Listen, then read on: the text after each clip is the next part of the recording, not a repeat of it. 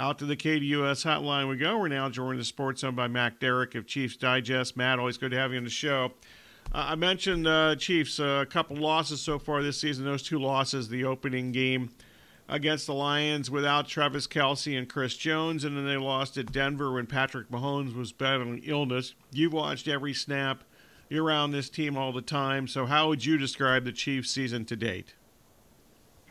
Yeah, they've surprisingly gotten to this point in a way that we didn't expect them to. You normally would think that the Chiefs are going to be 7-2. It's because Mahomes is having an MVP season and the offense is just on clockwork. But that's not how they've got there. They've gotten there because of the defense. The defense, the number one scoring defense in the league this year. The offense has been off. It's certainly as they're going through some growing pains with a young wide receiver group. They've had some changes at the tackle position on the offensive line, and they're still kind of figuring everything out. But that defense at this point has allowed them the time and the luxury to do that. Okay, so we'll get into the defense in a couple of minutes, I promise. First up, let's start with the offense. They entered this week 15th league-wide in points per game after they were first last year. How much of this is wide receivers that can't catch the ball and the offensive line? I think it's safe to say that group hasn't played to the level it did a year ago. Yeah, the 25 drops, they lead the league, so that has certainly been an issue. But it hasn't been the only issue. They've also turned over the football, which is, once again, normally not a problem, but drops have played a role in that as well. Mahomes will probably tell you that he's been holding on to the football a little bit too long. The coaches will tell you that. Some of that has been, a little bit of the offensive line being out of kilter. And penalties have been a big problem for this offensive line. Juwan Taylor got a lot of attention early because of some false start penalties and some shift penalties and lining up in the backfield. But really, it's been holding penalties that have been the bigger problem for this team. They're one of the most penalized teams in the league when it comes to offensive holding penalties. And that stems back to, I think, just the timing and the chemistry of this group. With having Donovan Smith and Juwan Taylor new at the tackle position, they provide a different pocket for Mahomes than he's used to. And he's had, I think, a little bit of adjustment getting used to that. So the Chiefs offensively will tell you, coaches and players alike, that if they eliminate mistakes, they cut down the penalties, they cut down the turnovers, they eliminate the drops, that everything is going to be just fine. Now, they just need to prove that they can do it. But that's their goal for the second half of the season. Which wide receiver do you think is most likely to eventually become the guy, so to speak? Yeah, that's a really key question because, looking at that room, you ask yourself, is there a 1,000-yard receiver in that group right now? And I think you'd have to say right now, no. There's nobody that's on the back of their football card as they've been that in the past, like a Marquez Valdez-Scantling or a Justin. Get into the guys like Sky Moore, but the one I'm going to circle is Rashee Rice. He's a rookie this year, but right now Patrick Mahomes has the best passer rating when he's targeting Rashee Rice.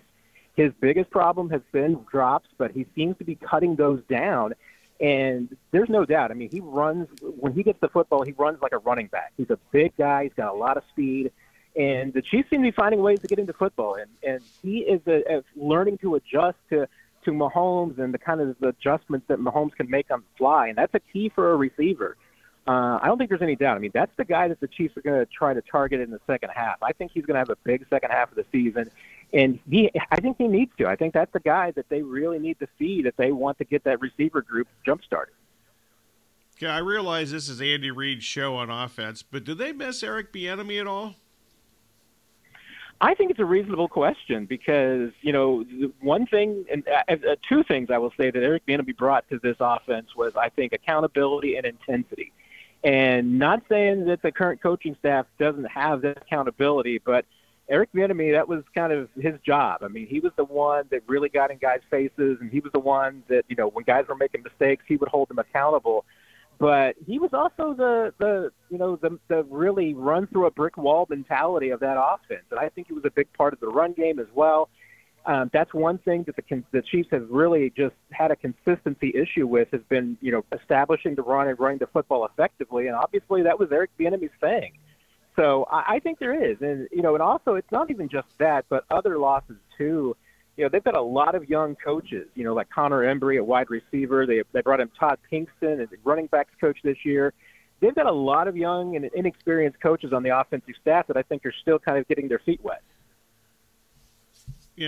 Coming off the bye week, there's self-scouting and all that lot, pretty much all around the league and so forth. But do you expect any changes with either the scheme, play calling, or basically personnel?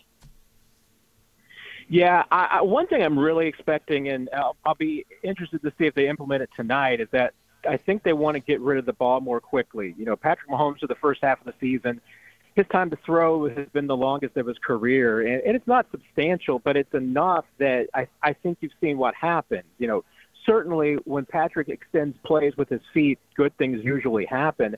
But this year it's been a little bit different. I mean, he's been buying time, but with the way the defenses are playing them in these zone defenses, it's more likely that the longer he holds onto the football, there's just simply not going to be anybody open. If the Chiefs want to break up these zones that they're seeing, they really need to be able to establish the run and establish the short passing game. And if they can do those two things and get the ball to some of their playmakers like Kadarius Toney, like Sky Moore, like Rashee Rice, I think that's the way that they've got to go to beat these zone coverages that they're seeing. And I think we will probably see at least the evolution of that Monday night. Matt Derrick of Chiefs Digest, currently in the Sports Zone.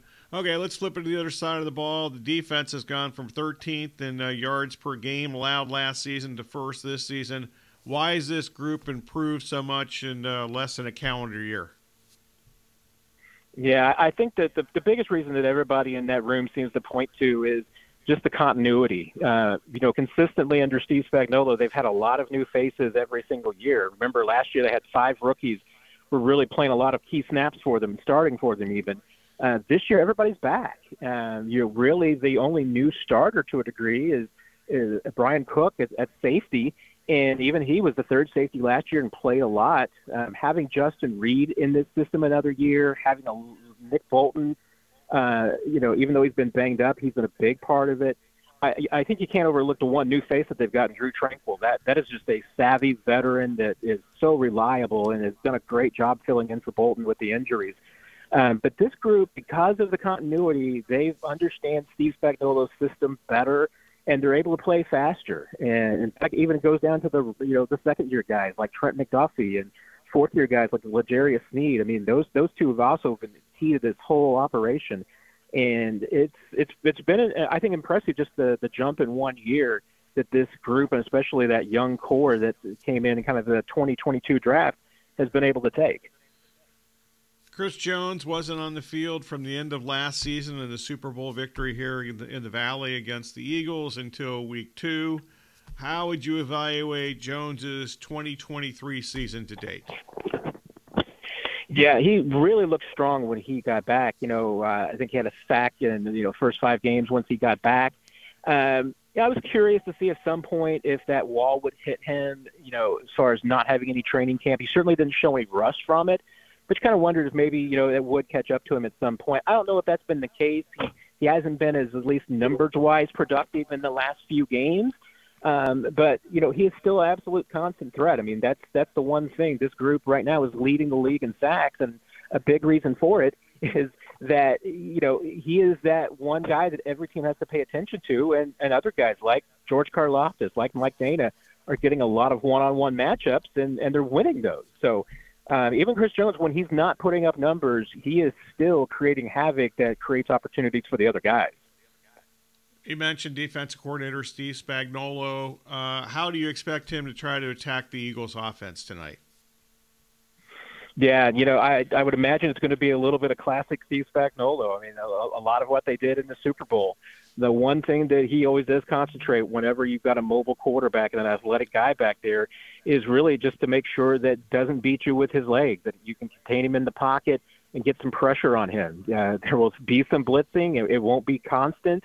They will take their shots, but they will absolutely find ways to get some pressure and to disrupt the timing of that Eagles offense. The other thing is really going to be key is, those 2 cornerbacks I talked about with L'Jarius Sneed and Trent McDuffie. Sneed has consistently been following the best receiver on a team all season. So I'd expect Sneed to be following A.J. Brown. Means probably Trent McDuffie will be on Devontae Smith a lot. So, those are going to be two key guys. And so far this season, I mean, the Chiefs have effectively taken out number one receivers on every team. If Snead can do that again to A.J. Brown, this defense has a chance. And, I know this was a 38-35 game in Super Bowl 57, but I really think it's going to be a lower scoring contest than that. I think it'll probably be a battle in the 20s. And the key reason why is just because I think that both these defenses, especially the Chiefs defense, is a lot better than it was in February. Previewing the Eagles and Chiefs game tonight with Matt Derrick from Chiefs Digest. Okay, now let's flip this back to the offense. Tonight, you got Kevin Byard's now with the Eagles. He and Travis Kelce had some interesting battles in Byard's days in Tennessee. How do you analyze that matchup tonight? Yeah, and if the Eagles are like everybody else that's smart, I mean, it won't be Byard all alone. I mean, Travis Kelce is going to get plenty of attention. He's going to get double coverage, probably even triple coverage a few times. And that's why, Kelce will most likely get his yards. There's times when, and Miami did a really good job of taking him out of the game the last time that the Chiefs played. But usually, eventually, especially on big stages like this, Kelce's going to get his yards. What you just got to watch out for is, whether somebody else is going to step up and whether you pay too much attention to Travis Kelce that all of a sudden another receiver gets hot or you allow Isaiah Pacheco to go off for 100 yards. That's the danger when you overcommit to going after Kelce. So, yeah, let's see how it goes. But you're right. I mean, Byard has played Kelce tough in the past, but it's too big of a matchup for one guy. So I would imagine you're going to see plenty of bracket coverage on Kelce. It's how the rest of this offense responds to help out, because so far it's been Travis Kelce or nothing for this offense most of the season. You mentioned the Chiefs, really getting to the quarterback this year. The Eagles led the world in sacks last year, but had 0 sacks in that Super Bowl game. How do you view the Kansas City offensive line, which we briefly touched upon, against the Eagles' defensive front tonight? Yeah, I mean, it's kind of two different stories. On the interior, that's where the Chiefs really have their strength. That section from Joe Tooney, Creed Humphrey, Trey Smith, I mean, that is one of the, I think, strongest interiors in the league. The challenge has been the tackles on the outside, and, especially in pass protection. They feel like, that their run blocking has been pretty solid. There's a few things they can clean up, but the pass protection has been the issue. And as a result, Patrick Mahomes has had to try and buy a lot of time. He's had to escape some pockets. They haven't yielded a lot of sacks, but a lot of that is on Mahomes. And so I'm really intrigued to see how they do it took the bye week to respond to everything, all the changes that they want to implement in the passing game, because the tackles are a big part of it. The Eagles got some personnel issues. Obviously, Goddard's out of this game because of an injury. And, Barnett left the team. They announced yesterday that he's left the team for personal reasons. So he's out indefinitely. As far as the Chiefs, any key injuries we should be looking for, when the inactives come out, 90 minutes before game time, who should we be paying attention to? Yeah, really a remarkably clean group.